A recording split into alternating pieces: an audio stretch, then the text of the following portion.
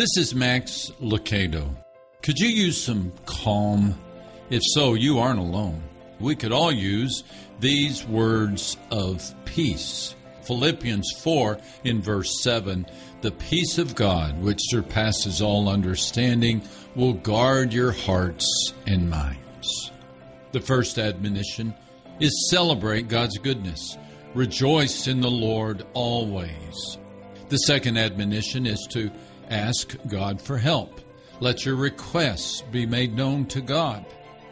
The third admonition is to leave your concerns with Him with thanksgiving. The fourth admonition is to meditate on good things.